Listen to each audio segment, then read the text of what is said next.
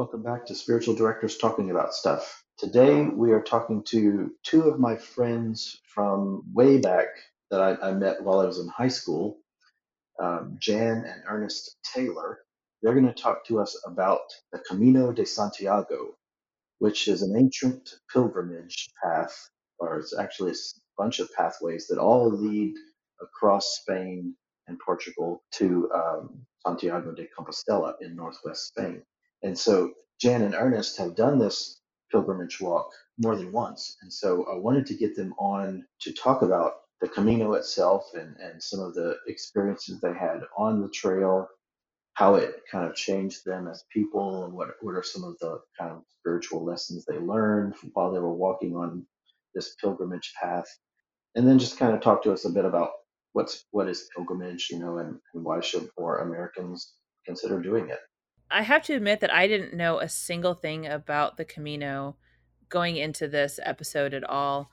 And now I feel like I hear it everywhere. I don't think that I had really ever heard about it. And then we had this conversation with Jan and Ernest, who are incredible, by the way. And now I feel like I hear about it a lot. And what really struck me is I'm going to speak from a stereotype here for a moment, so please forgive me. But you don't really hear a lot about American Christians wanting to do a pilgrimage or wanting to go walk hundreds of miles and having to, in a lot of ways, depend on the generosity of other people. And you don't really hear about that kind of faith or that literal journey very much here in America. And so it really was surprising to me in a very good way that right here in a town outside of the big city of Atlanta, we have these people that it's part of their rule of life, so to speak, to go and do a pilgrimage with Jesus. And I just really enjoyed talking to them, and it really inspired me to literally put on my shoes and go walk with God. Yeah, I have wanted to go on this pilgrimage path on the Camino since I learned about it through them, and I actually have it planned for 3 or 4 years from now. I mean, it's not actually on the calendar yet, but I'm going to do it, and I've already been talking to my brother about going with me. So it's going to be a really great time of connecting with my brother, and I think that's going to be important, and just spending more time with God. And to your point about not hearing many Americans talk about it, I think that probably has a lot to do with a lot of. I think for the most part, America is very Protestant um, and Protestant Christian, and which is a very new form of Christianity in the history of Christianity. And pilgrimage is just not a thing that Protestants do or ever think about, but it is still very ancient. And, in the Catholic and Orthodox worlds, they've been doing pilgrimages for millennia. So, but as Jan and Ernest say, they really hope more Americans will do this Camino or any pilgrimage path because it really is very important for your faith and for your life.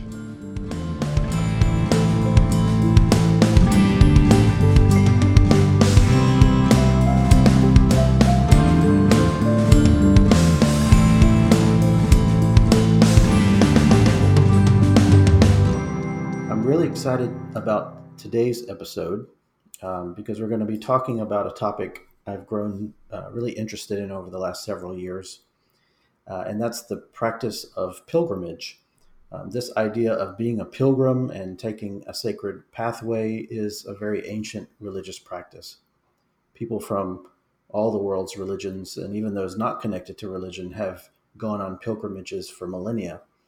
And our guests today, Jan and Ernest Taylor, have walked as pilgrims on one of the world's most famous pilgrimages called the Camino de Santiago. I met Jan and Ernest, I think it was about 30 years ago. I met them through the church that I attended while I was in high school back in the early 90s. I was friends with their daughter, Natalie, and um, we were either in the same grade or she was ahead of me a year, and so we go way back. But about 4 years ago, I either through their Facebook or through Natalie's Facebook, I learned that they were going to be walking this pathway called the Camino de Santiago, which I had never heard about, and that they were going to be writing about it also on a blog while they walked it. So I subscribed and I followed along. It wasn't very long before I was hooked. I was really looking forward to every post. I was eager to see that notification that a new post had arrived. And I'm going to walk this trail one day. I have not done it yet. I've actually been talking to my brother about doing it with me in a few years. So welcome, Jen and Ernest Taylor. We're glad to have you. Thank you. Being hooked on the Camino is a common trait in other parts of the world. So you're called a Camino addict. Okay, well, that's what I am then. I'll own it. So I'll let you tell our listeners more about exactly what the Camino de Santiago is. But first, tell our listeners more about yourselves and like where you live, what you do with your time these days, etc. Well, we live just south of the Atlanta airport in a small historical town, Newnan, Georgia, and we run a consulting firm. Jan's a half partner in it, and we recruit top executives all over the country.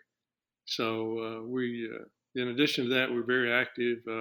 We did our 20-mile bike ride early this morning, and we do about 100 miles a week, staying in shape so we can do Camino again. But we were in Austria for a dear friend's wedding in the summer of 2016, and the bride had a friend from the USA there, and she said, after the wedding, I'm going to hike the El Camino trails for a month. And Jan and I looked at each other and said, El Camino what? We had never heard of it. So we quizzed a little bit about that, and we came back to Newnan after the wedding. We bought a backpack. We bought hiking shoes. A raincoat. And when we went back over in March to see our grandkids that live in Europe, we flew down to Spain. The main trail is the Francis Trail from the French border to Santiago, and all the El Camino trails end in Santiago, Spain, in northwest Spain. But it's a 1,400-year-old trail, much of it is. Charlemagne was on that trail. He had the elephants on that trail. And it was one of the trails that the Templar Knights guarded. Okay. So it's poignant when you let us start back. Let's go back. We really didn't know much what we were doing, so we started walking and reading. We read novels. They're great novels. There are really a lot of fun books about the Camino. What's going to happen on the Camino is what you didn't expect to happen. Our first Camino, literally, we got sunburned on one side because you're walking one way.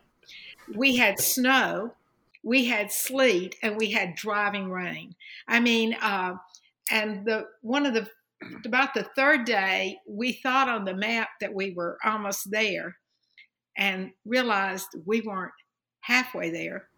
Ernest said the buzzards were circling our head as we tried to get there. And once we got there, the guy said, "Oh, I've got a great place for you. You just need to walk down that path." And both of us started just to sit down and say, "No, we're not going to walk anymore." But so it's important, though, to get there's a Brierley book on El Camino, and it's got the list of every bed and breakfast and every abrege, which is abrege, sort of the dormitory kind of things, in every town across the El Camino Trail. And it's just an absolute, you got to have it with you. And you were talking, let me explain the difference in a pilgrim and a tourist. A tourist goes to be served, and a pilgrim goes to serve. And if you walk this trail, they expect you, and I think God does expect you to become a pilgrim. You are expected to be poor, and you are, because all you've got is what's on your back. And you walk a simpler way of life. one of the questions you asked, and I might be getting ahead, was what astounded us on the trail. And I think Ernest and I went because we loved the physical activity, and it would be a different. But the third day on the trail, we were just walking along, and all of a sudden we saw a shepherd. And we both just stopped. The shepherd was leading almost 200 or 300 sheep across a very busy road. And he got in the middle, and cars started coming, and he just threw up his hand and made a whistle, and they all ran back and turned around, and every eye was on the shepherd. Wow. Ernest and I could not get, oh, this is what you mean in the scripture. Keep your eyes on me. Every eye, no sheep looked at each other. They didn't look down the ground. They were watching the shepherd. And so from then on, he taught us almost a parable every day. And we remember them vividly. And so the pilgrim offers so many things. We walked with a man probably 10 to 15 minutes on one of the trails. And he was an Irish man, and all of a sudden, we've been married 50 years or more at that time, and he knew that, and he said, I walked to figure out if I should stay with my family, my wife, or divorce. And we took about 3 steps and said, go home, tell her you're sorry, forgive, start again. And he looked at us after walking a little longer and said, I'm off the trail today. I've got my answer. And so you talk to people differently because you'll never see them again. Of course, that's not true because we've become fast friends with about 5 different pilgrims. And one of the things that was amazing to people that we met, being devout Christians, we pray before every meal, and we always hold hands. So the first couple of meals, and you'll meet number of people on the trail. So when you get to the destination for that day, there may be 15 of us eating dinner out on an outside table. And so we would hold hands. And the first couple of times they met us, they were like, what are you doing with my hand? But then after we had seen them for a week or 2 at a time, they were like, they'd grab your hand and say, it's time to pray. And it was a real testimony that we have a Lord that watches over us. Many people had never experienced. So that was an exciting part. What started out as an adventure for us became a real pilgrimage. Yeah, it's a good way of putting it. And we went back. The first year we did half of the Francisco portion of El Camino, which is 500 miles. We did 250 miles of it. The next year we went back and did the first 90 miles of it from the French border through the Pyrenees. And that was tough. It was 5 or 10 degrees some days and lots of snow. And well, we had a snow, and we're Southerners, and we didn't know what a snow melt meant. And snow melt meant waterfalls everywhere that you walk through. But you know what? We did it. But that year we ended up in Pamplona at the end of our destination, which is where they run the bulls. So we've actually walked down the lanes in Pamplona where they run the bulls every June. So it was exciting. And then we did Portugal. And that was great fun because of whom we walked with. We wound up walking with some real characters. Well, one was a British filmmaker, and the other guy, and the filmmaker's wife, and then the other guy was a professional comedian. But we didn't know till after we couldn't walk any longer because we were laughing so hard. And finally, we just said, you got to shut up. We can't walk and laugh at the same time. It was a delightful. Right. We spent a day or 2 or 3 on the trail with them. On the trail, walking with those people as well. But one of the nice things about it is you meet the most interesting people on the trail, on the El Camino trails. And the first year we did it, in 2017, we met people from 25 different countries. Only one American out of that, but it just the quality of people that you meet. And you hike 2, 3, or 4 or 5 villages a day. So we averaged we did 250 miles in 19 days. So we averaged about 14 miles a day, which is about 3 villages. One day we did 19 miles, and that was the only time my beloved wife said, "I think I might be tired." It was a very hot, long day. I actually said I don't want to go to dinner, and he said you have to go. But we refined our equipment. We now use a 3-piece hiking pole that folds up so it can fit in your luggage. Okay. Nice. So that makes it nice. no one walks in Europe without hiking poles, y'all. Everybody has hiking poles. Um, And we refined our backpack from a typical Osprey pack, which is one of the world's best packs. It weighs 4 pounds, to a Z pack, which weighs 1 pound. So it's yeah, every pound matters, right? Or every ounce matters. well, you try not to carry too much weight. The first year we did it, we were leaving things on the side of the trail, like Hansel and Gretel. I mean, we left gators, we left all kinds of things. But that is a good part of it spiritually, is you really don't need a lot. You'll learn to love a shower. I am a very girly adventurer, so I don't like to camp out. So we stay in little bread and breakfasts called Jose Ruel's, and they're only like 4 bedrooms, but y'all, they have stone fireplaces and sheets that have been dried in the sun, and I love a shower. And the B&Bs are only like 30, 35 euros a night. So it's really, and in every village, they have pilgrim meals, 4-course meals. I mean, after you hike 15 miles, you're hungry, but they bring 4-course meals to you, and you eat like a horse. For like €8. You know, like 6 to 8 euros is all it is. So it's a cheap trip, so to speak, in that sense. One thing we need to tell you is that you have to get a credential. You can get them through mail-in, or you go to a cathedral in one of the towns, and they present you with this paper document, like an accordion piece, right? And wherever you go, you get a stamp, and that stamp is different for that place, the restaurant, the bars, because most of the times you drink coffee in a bar, the hotels. And what that does is prove you made the pilgrimage, because when you get into Santiago, they will actually present you with a document. It's really pretty emotional. Yeah. And your name is written in Latin saying you've made a pilgrimage to Santiago de Compostela. And you have to do at least 100 kilometers, which is about 62 miles, to actually receive a document saying that you've completed, you've been a pilgrim on the El Camino trails. So, do you know that you get where you're going by following arrows? They're yellow arrows. I have heard that. And they're yellow arrows. And they're on the thing.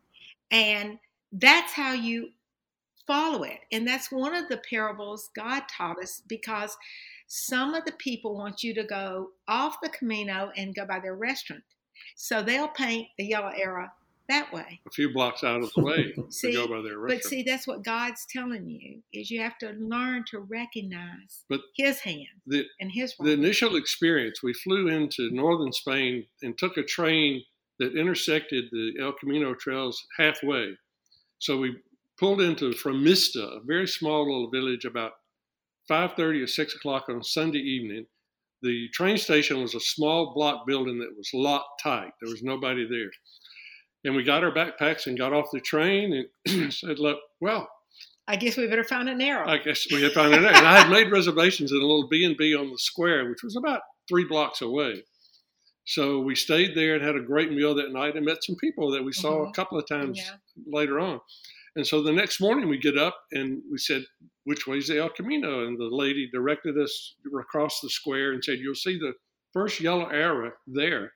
And then so you just follow yellow arrows for the next 19 days, 250 miles. And when you get to the cathedral in Santiago, it is a massive, awesome cathedral. Beautiful. And it's just, and you see these, I remember one day sitting on the front steps of a church that was built in 1400 and eating our sandwich, our lunch sandwich. Or church, it was probably the size of a closet. Yeah, it wasn't a very big church. no, it It was was a small ton. as our room But here. it had been worshipped in for 400, 500 years. You could Wow. feel the presence of God there. So there's so many things you learn. First of all, you can now use your phone to find the way. We don't like to do that. We like to follow the arrows. Mhm. It's much more organic, I guess. It changed Ernest and our relationship. We have a good one, but we have a very good relationship. But during that time, he became much more protective. He is, but in America, you don't have to. He was watching a bit more. But the El Camino trails are totally safe. Yeah, well, I didn't mean that way. We didn't have any fear anywhere across any of the little villages, and this is for northern Spain. This is their industry, so they cater very well to the El Caminos. And like I said, in 2019, 280,000 people hiked the El Camino trails. Very few Americans, but 280,000 people hiked them. So. Yeah, and they call them peregrinos, which is a pilgrim. And you become a peregrino. You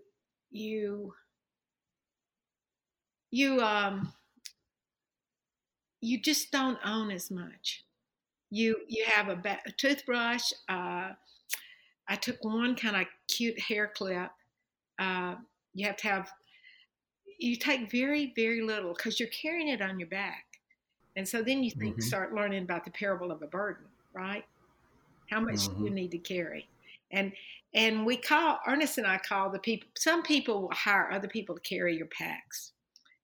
They'll transport them. We call them day trippers. That wasn't very nice of us. But, part of it for us was carrying it on our back, learning, And we probably, the first year, carried, our packs probably weighed 25, 27 pounds. No more. When we go in March, our packs will weigh 16, 17 pounds. At the most. Yeah. So you realize how much less you can get by. But our typical day is we'd stay in a B&B. They usually had breakfast for us. So we would leave about 7:45 and start hiking to the next village. So we may do one or two villages, but about 9:30 or 10, we'd stop and have a cup of Café con leche. A little cup of coffee with cream in it. And then the first day or two, we decided we'd eat lunch. And once you eat a big lunch, a pilgrim lunch, it's no way you're going to hike another 8 or 10 miles that afternoon. So we learned that we have, maybe a protein bar and an apple and some oranges, nuts, really good oranges for lunch from that point on. And then you hike another, and we usually stop on a rock wall or by a stream for lunch, and it's just beautiful scenery that you enjoy. And then we hike on another 2 or 3 villages that afternoon and finish up about 3:30 or 4 in the village that we've decided as our destination for that day. And the villages are 2 or 3 miles apart, typically across northern Spain, or coming up from Porto, Portugal, up it's the same. So you can just decide for your own, do I want to do 8 or 10 miles today or 12 or 14 miles today? And we had some short days, and then we had some longer days. We had some longer days not by design sometimes where we thought, well, we missed the turn back there. And a couple of times we'd miss the little yellow signs and yellow arrows, and we'd backtrack maybe a mile or so. But it's pretty well marked from that aspect of it. Well, there was one story that I remember. I think I remember the details about it. You told in your blog about you had made reservations at some place, but because of the difference in the way they tell time, the dates in Europe, you had completely messed up. Tell us that story. It was closed. It was closed, and we carry a sleeping bag with us. We never use it, but we carry a sleeping bag with us. So we looked around. There was nothing else open in that town. There was a wagon sitting on the square. Oh, my gosh. And I told Jan, I said, we might be sleeping under that wagon tonight in this little village. But a German who became a really good friend of ours. So here comes this striding 20-something-year-old German. And he knows of an albergue who he thinks is open, which is a dormitory. A lot of people love that. We found most of Ernest's friends are doctors, and so they packed me up with medicine. And all I did was doctor all those people who slipped in the albergues. They just passed colds and viruses and sore throat. The albergues may have from 6 to 26 or 30 beds in them, and it's only like €6 a night. We chose to stay in B&Bs for 30 to 35 euros a night, have your own private shower and all of that. But so this German was striding up, and he looked like he knew where he was going. We said, our hotel is closed here. And he said, well, I'm staying in an albergue 3 or 4 blocks this way. So we went, and that was the only night we stayed in an albergue. We were glad to see it. It but matter. it looked a lot better than sleeping under that wagon in the square on our sleeping bags that day. But, I think but it was a little panic. You're right. When the hotel was closed or the B&B was closed, we thought, wow. Because Ernest had put 11, no, he had put 3, 11, 16. And there they put 11, 3, 16. So we didn't make that mistake again.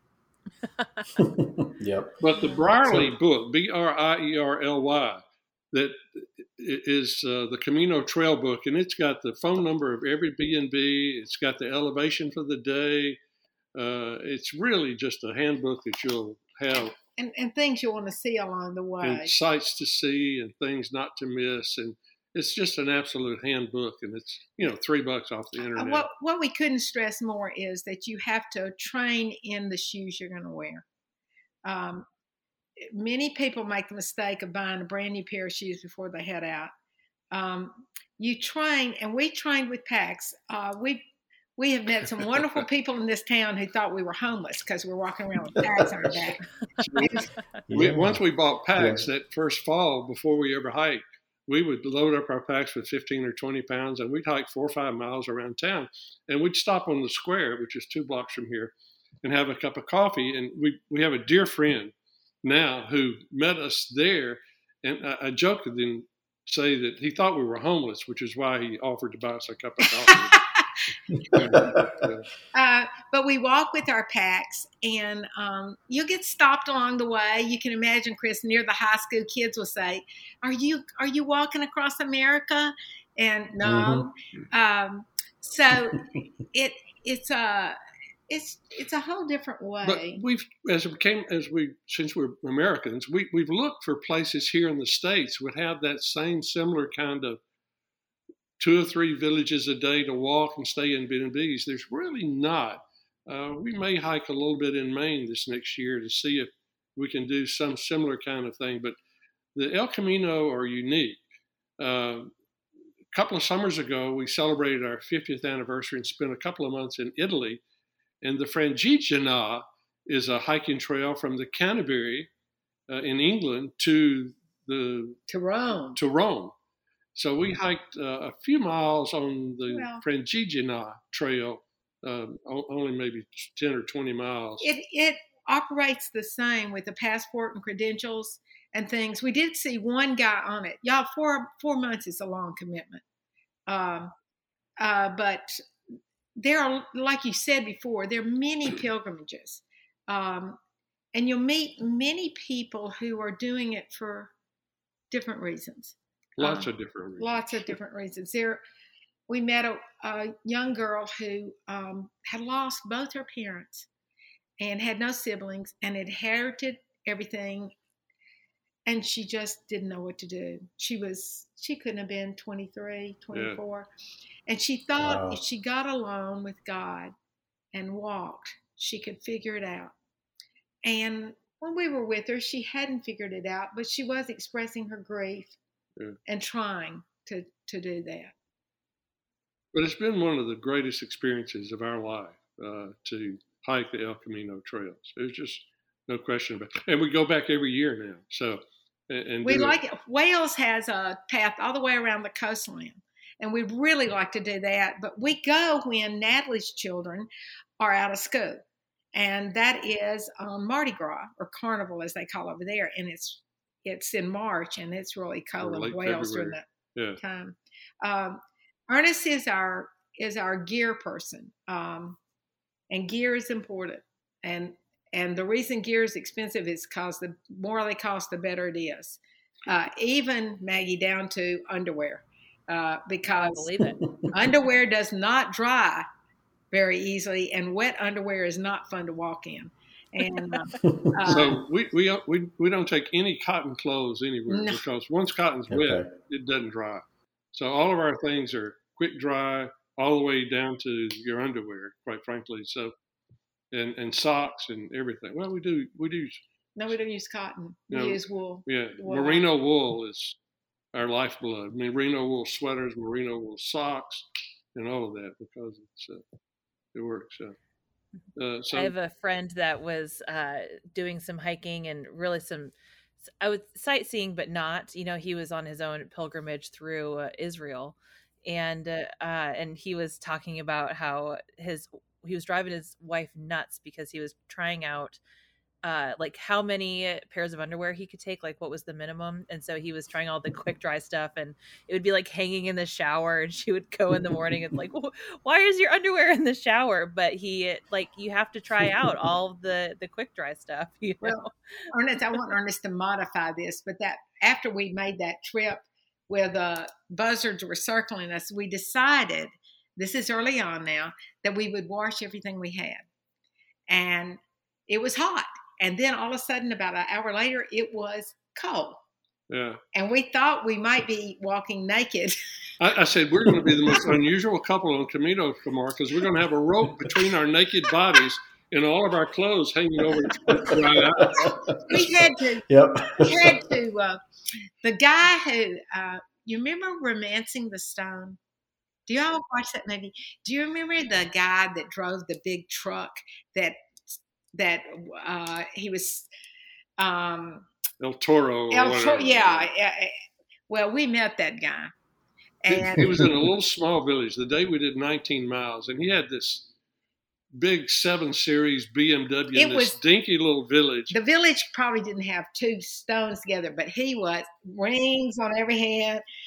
But we got to use his dryer. Now, it cost us €7 to use that dryer, but we didn't care. The character, his name was Cesar. Yes, Caesar. Cesar is what he, but we laughed forever. We said he probably was a drug addict and selling everything, but if we could use his dryer, it was fine. We had dry clothes. But the people that you meet, the Spaniards that you meet, and the Portuguese people that you meet are all just super nice. I mean, they understand you're on a pilgrimage, and they really treat you well. And again, we have a lot of questions of people. There's a Camino club in Atlanta that hikes once a month. About half the people have done Camino, and half the people want to do Camino. But their questions is how safe is it, and those kinds of things. And it really, we had no thought at all of it not being safe. Absolutely on not. the trails. Throughout Spain and throughout Portugal as well. So, a fun thing that you find there, you might find in certain third world countries. All of us don't usually walk in third world countries. We may go on mission, but Spain's not exactly third world. It's just, Well, is the pharmacy? The pharmacy is a vending machine. Okay. So you go up and would you like an antibiotic? Oh, okay, A1. You put your money in, and out comes the antibiotic. It was really an experience for me. I mean, I kept looking at Ernest saying, I mean, they don't even need prescriptions for these stuff. Is it good or is it not? So I just... and so you carry, there are plenty of ATMs over there. So we typically would have a couple of $200 or $300 on us. And so if we needed more cash, we'd stop at another ATM and another. And then either way you go, Portuguese or it's through Spain, you're going to hit some big cities every once in a while. Lyon. And if you get to Lyon, you have to stop on the square and have the best hot chocolate in the world. And he doesn't like chocolate. I love chocolate. He still talks. It was wonderful. We were in Lyon one evening, and we probably had 15 or 20 hikers. We were in a long table sitting in an outside restaurant, and just all were good friends. We'd been hiking for weeks together, and you see them every other day or every day. And it just was a real camaraderie that you attach. You're with people that are of like mind. They're on a pilgrimage. and they're active, they're in good shape, and they share a lot of experiences together, and the collective wisdom that you gather and share is just amazing. People were amazed that we'd been married for 50 years when we were on El Camino. I mean, it just was absolutely amazing to them. And the fact that we held hands and prayed at every meal and liked each other and had fun together, it was. We made a big mistake in Leon, spiritual mistake. Yeah. When we were at that large table, we were on the way, and a beggar came by, and he asked for food. We were actually at given the far end of the table, but they shooed him off, and we regretted it. We should have given him our seat. And so the next year, one of the ones that we felt like we didn't witness well in front of met us in Pamplona, and a woman came up to us at a table and asked for money to make a bracelet. And Ernest said, make 10. And then he said, I'll have one. Yeah. And so we felt like God had brought us back to a charcoal place that we could redeem what we had. I mean, it's a huge regret of ours that we didn't step forward. So in March, we plan to fly to Porto. And if you watch the Camino sites, Jan mentioned the Americans on. We did mention here. There's a site on Facebook called American on Camino. And all you have to do is they'll ask you why you want to join. And you say, well, I'm interested. There's also it's American Pilgrims on Camino, and this is American Pilgrims on Portuguese Camino. We like the. They keep up with the flight, so you'll see something pop up on that says you can fly round trip to Madrid for $319. Everybody buys them right there. Everybody buys right there, And one other thing on that site, two of my favorite stories, because I follow it. I was telling Chris earlier that the pandemic closed Camino, and now some people are back on the trail. They're pretty antsy about whether it's going to close again or not, but it's fun to watch because people share what happened and what they're doing. But one woman was going up El Cerrito. That's a real steep mountain, and she tripped and fell and damaged her teeth. And so she wrote on there, I'm in El Cerrito, I've damaged my teeth. And immediately a pilgrim in the United States wrote back and said, I have a friend there. He's a dentist. And so the next day, she said, I'm on the trail. My teeth are fixed for €35 and I'm fine. And the other story I love was a woman who came in St. John Pied de Port, where you start, and it's a train station there. And she said, this is my first Camino alone. I'm a widow. And she said, I thought I knew the way, and I've lost my way in the train depot. And the American Pilgrim said, I'm in the train depot. Go back to gate 1. I'll meet you there. So it's the sweetness. You see the sweetness that just sort of happens there. It's cool. I'm tearing up a little bit, actually. Well, you should. It's Christ. I mean, you see, so for other Christians in other lands, walking to get closer to God is not unusual. Americans are not good at following. And pilgrimages for Americans we don't have any pilgrimages that I know of very much here in the United States.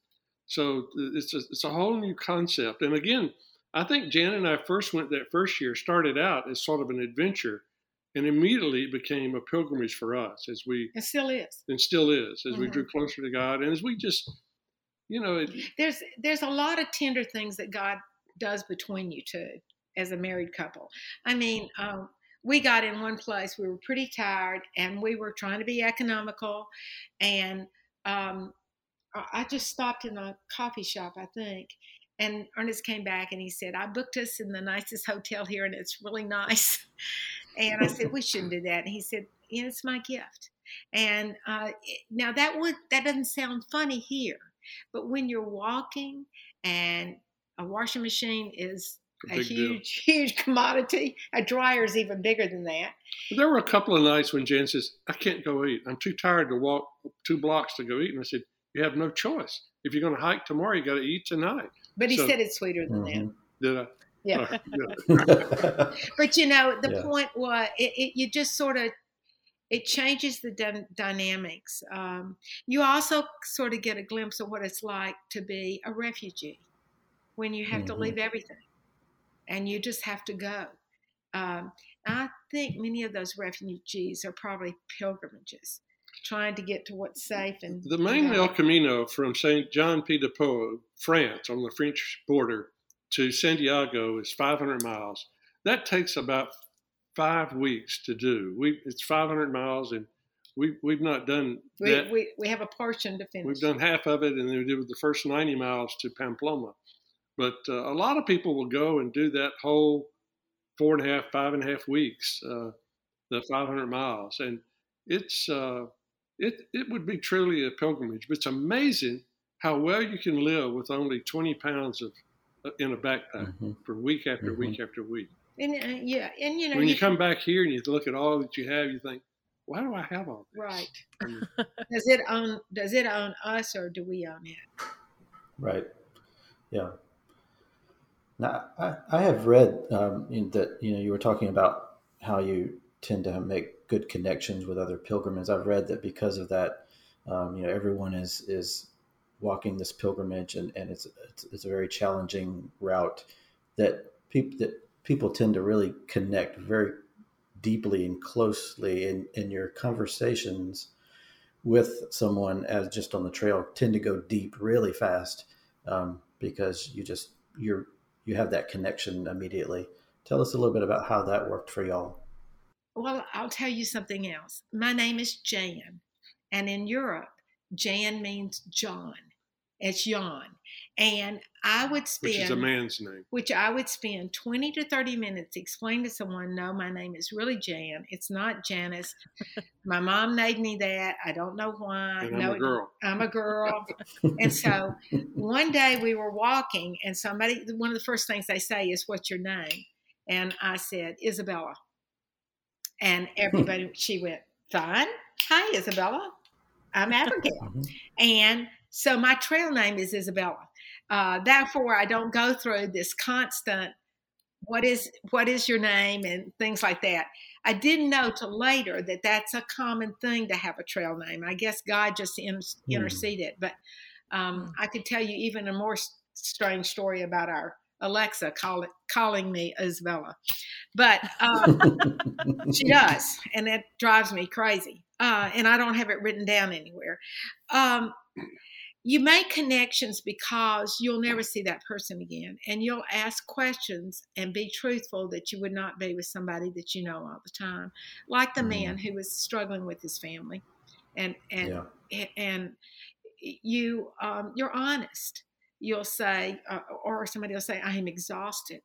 I'm exhausted in life, and you're standing there and going, I'm exhausted too. And what is it? Are we caring too much? What is it that's exhausting us?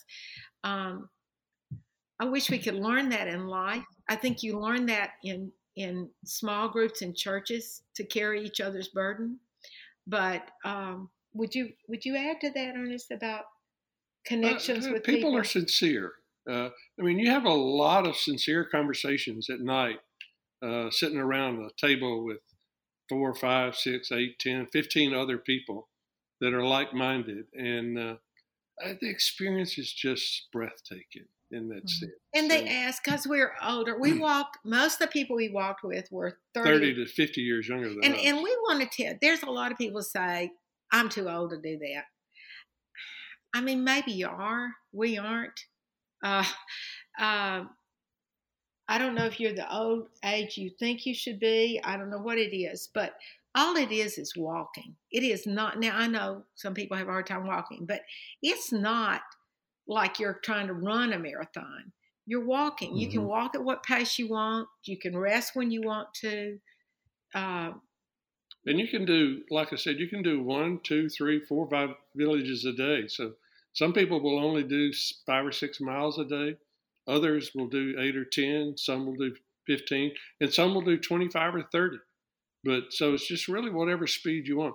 We were with a guy that's a marathon runner, an elite marathon runner. He'd been in Eugene, Oregon, which is the running center of America. And he didn't need to train, he thought. So he bought some hiking boots. And the poor boy had more blisters. He did. Oh, yeah. My gosh. He was in fabulous shape, but his feet were not prepared for hiking hundreds of miles. And, well, I mean, his feet, we just... And equipment's not very expensive. I was looking at this 4-piece hiking pole that I have. It's called Wildhorn. I think I got this off the internet for $25 or $30 for Jan and I. But it was important to get one that folds up to fit in your luggage, because even though you can get on a plane as a walking stick, it's a lot easier to have that in your pack. It's more out of the way or strapped to the side of it. So we walk with Leckies here in the United States, but they don't break down. But we actually got those in Switzerland 20 years ago. 20 years ago. So, I mean, good equipment, light equipment, something that endures is important. But in March, we plan to be back, and we plan on doing 165 miles from Porto, Portugal to Santiago. And there are 2 trails from there. One is inland and one is on the coast. And we've hiked the inland trail a few years ago. So we're going to do the coast trail that 2/3 of the way is on the coast, and then it connects back with this trail. So that will be an experience. And you come to Santiago different ways. It's really amazing when you get there. The cathedral is beautiful. The first year, now it has been closed for renovation, but the first year we went to their mass that night, and we didn't understand it, but because they speak Spanish very fast, and we understand it very slowly. But we heard our names, and we were being prayed for as a pilgrim, and it moved us both to tears at that point. We heard our names. We thought, that's us. They were on a list of the people that completed the pilgrimage that day. Completed the pilgrimage that day. And you get in the cathedral, everybody's coming in from different directions, because somebody came from the north and someone came from the west and east and up from Portugal. And you watch them come in, and we all lay down our packs. Now think about that spiritually. Mm-hmm. We all lay down our packs, and we sit down and we celebrate. It may be bringing out a bottle of water and passing it amongst each other, but you're here. And it's always a moving experience to know we got there, isn't it? Oh, yeah. Yeah. And then we stay in a rather nice hotel. Mm-hmm. Y'all, they don't have elevators there. So after you've walked 250 miles, sure enough, you'll have a room 5 floors up, and you're carrying your pack. By that time, the pack weighs 500 pounds to you. But you think nothing of it. Just throw it over your shoulder and go to the top. Shape. But, and you'll have a nice meal, and you can get your clothes clean. And then you start reminiscing with people you've never seen before about what happened. And you start laughing about the things that you've done. I mean, oh my gosh, We met, we're Anglicans, and most of the churches there are Catholic, which is fine. When we went to church most Sundays as well, and it's interesting that we participate in communion often, although I don't think that the Catholics expect us to. But we got a cardinal to tell us that he thought it was fine. Yeah. Because we couldn't find church other places, but that's pretty humbling too. Just those united for Christ and seeking Christ and knowing He's the answer.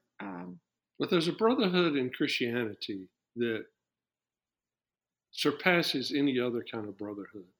And when you meet people and they know that you're a follower of Christ, it's just a real camaraderie there that's hard to come by otherwise, I think. So we experienced that and enjoyed that, and we look forward to going back in March of 2022 and pray that the COVID's out of the way, and we're going to try to. We bought new Z-Packs, so we're trying to make sure we're under 20 pounds per pack. So that'll be a challenge, I'm sure.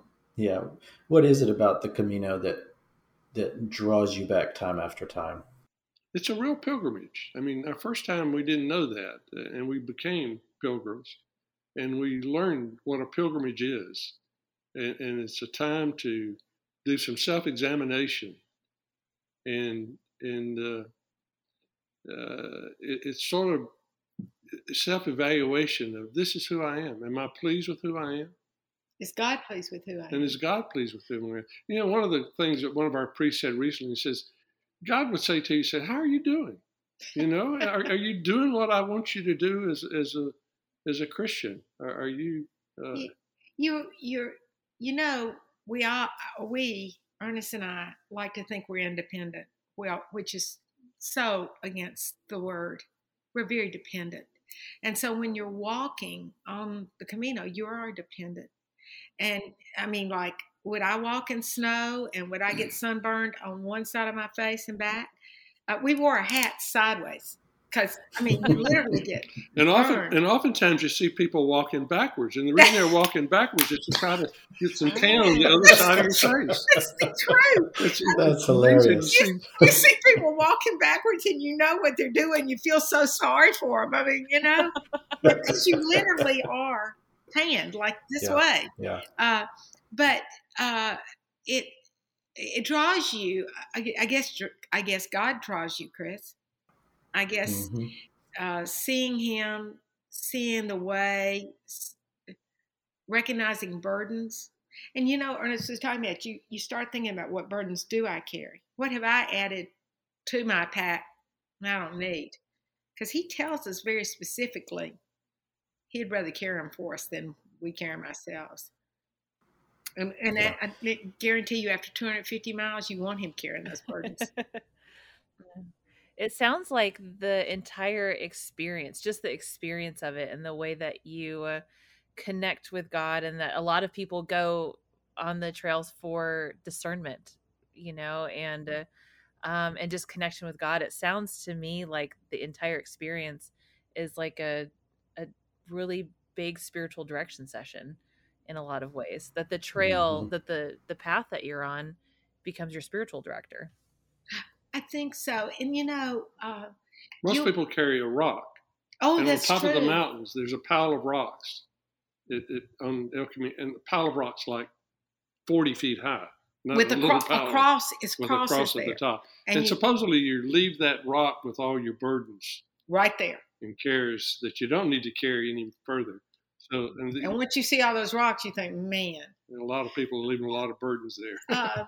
I think, too, you realize that we were walking down a path one time. I've got a picture of it, and it's like 20 feet deep, but it started out on top. So many people had walked it that it got deep. Oh, and wow. You think, this world isn't about me. There are times on the El Caminos that you can see this is a 1,400-year-old trail. Yeah. And so you realize how many people have walked this way. How many people have walked this way? And I want to walk this way differently, you know. This morning we were studying in Corinthians about how Paul asked us to be different than the Egyptians. You know, when you go through the wilderness, you got to be different. We met a couple in church a few weeks ago, sitting behind us. We were just introducing ourselves and chatted for a while, and mentioned hiking and doing the El Camino. And the couple said, well, we had hoped to do the El Camino someday, but we're too old to do that now. Well, they were 10 or 15 years younger than us. And we thought, you know, get with it, folks. We didn't say that. We didn't say that, but we did say, she said, I'm not in shape. And I said, all it is walking. Start walking. But I mean, I don't want to choose for someone else. You can tell we love the choice God made here. And it's a great experience. Can I disclose my age? Sure. Yeah. So I'm 75. I turned 75 last month. So. And I'll be 75 in September. Yeah. So, you know, we're in great shape, but we do it. So we bike 20 miles every morning or 4 or 5 mornings a week, and we stay in shape and swim. And we swim during the week. I like to swim. He's not a great big, he doesn't love to swim. Yeah, I'm not as good a swimmer as you are. That's part of the problem. Both of Jan's two brothers are former professional athletes, so she's got genes I don't have. But I'm in good shape. I don't have their genes. So, yeah, you have great shape. So. Yeah, so. You've mentioned a few times that the trail is so old, it's 1,400 years old. And you said that you didn't really find any pilgrimage places in America. And also you mentioned in the beginning that there was being in a church and worshiping where you knew that there had been hundreds of years of people worshiping. I wonder if there's just something, just because America is not very, very old, if that adds to the spiritual aspect of the being in a common place with 280,000 pilgrims a year, that America, we just don't have that age anywhere. What do you think about that? I think you're right. I I also think that most of us came from that land or those lands, and you know, something in our parents or our ancestors said, "I don't want to be ruled," and we broke out. Um, but I think there's something in us wanting to go back and touch that part of our past, um, wanting to somehow we know, you know, that of course Scripture tells us that generations influence the other generations, and so I think that's part of it too. It We travel a lot, and the cathedrals always touch us. They To be in Vienna and Saint Stephanos and know the wars. Saint Stephanos. Yeah, the wars that were prayed through. I mean, we're not talking about World War One and World War Two. We're talking about years of the bloody wars. And we were in the Champagne Valley in France last year, which is just a couple hours from our daughter's house in Brussels. And the fields of the vineyards are just for miles and miles and miles. And one of the vineyard owners there said, well, but every 50, 75 years, these vineyards are full of blood. Said it's just amazing it's how that always happens been fought here. They always fight through the valleys here. And I thought, hey, God, you know, that's a... I don't think a place makes itself sacred. I think God makes it sacred. And when we sat down at that little teeny church and then turned around and saw that it was 1320 founded, we knew before that it was sacred. We really didn't know it was a church. It was so small. You could feel the presence or the holiness or the reverence there. But it's always touching when you know you're standing on holy ground. Yeah. You know, it's just always very touching and very, very humbling to me. And in that little church, we went in after we found out and to pray, and there was this single rose on the altar. You know, you just see those touches. And it might be because you slow down. When you walk, you're not going fast, you know? Mm-hmm. And it may be that's part of it, y'all, that you just slow down. You just, it's a totally, you think very much if you want that cup of coffee, you do. But if you have to walk very far, I don't know. I would like for you just to say just a few words to other Americans, you know, those who are actually listening to our podcast, which is, you know, a small minority of Americans. Why should they go on Camino?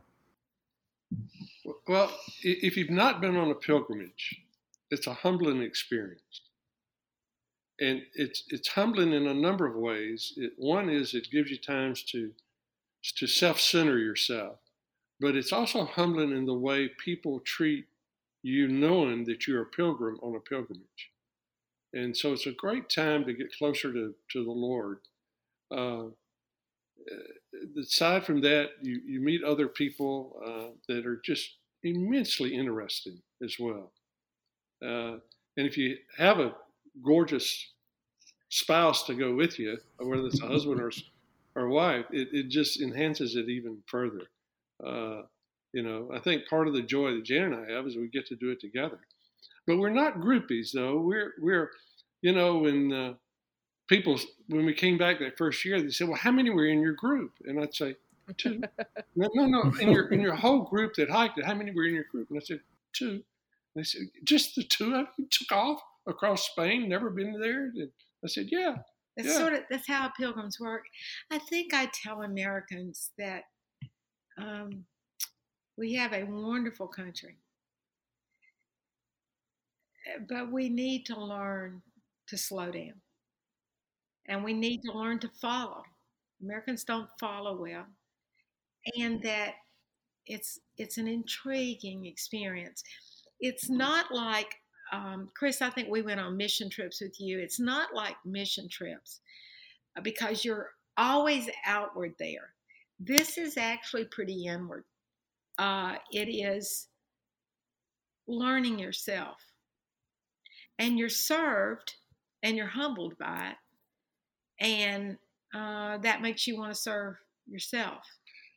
And it's also an inexpensive trip. Yeah, it is. I mean, B&B's $30, $35 a night. Pilgrim meals or 4-course meals for €6 or €7. You get the on Camino. Now, I haven't seen it happen this year, but see, nobody's been going. They'll tell you when a cheap flight's going, and what they're telling you is how to get over. You may have to take a train to another stop, but you'll get there. We've been there over and back for €300, isn't it? Yeah, round trip. Round trip. Yeah. But, you get to Portugal, for example, and for $8, you can ride trains all day long. Oh, my gosh. And, y'all, we're of the age. €8. €8. We're of the age that we get it all. We can get a package.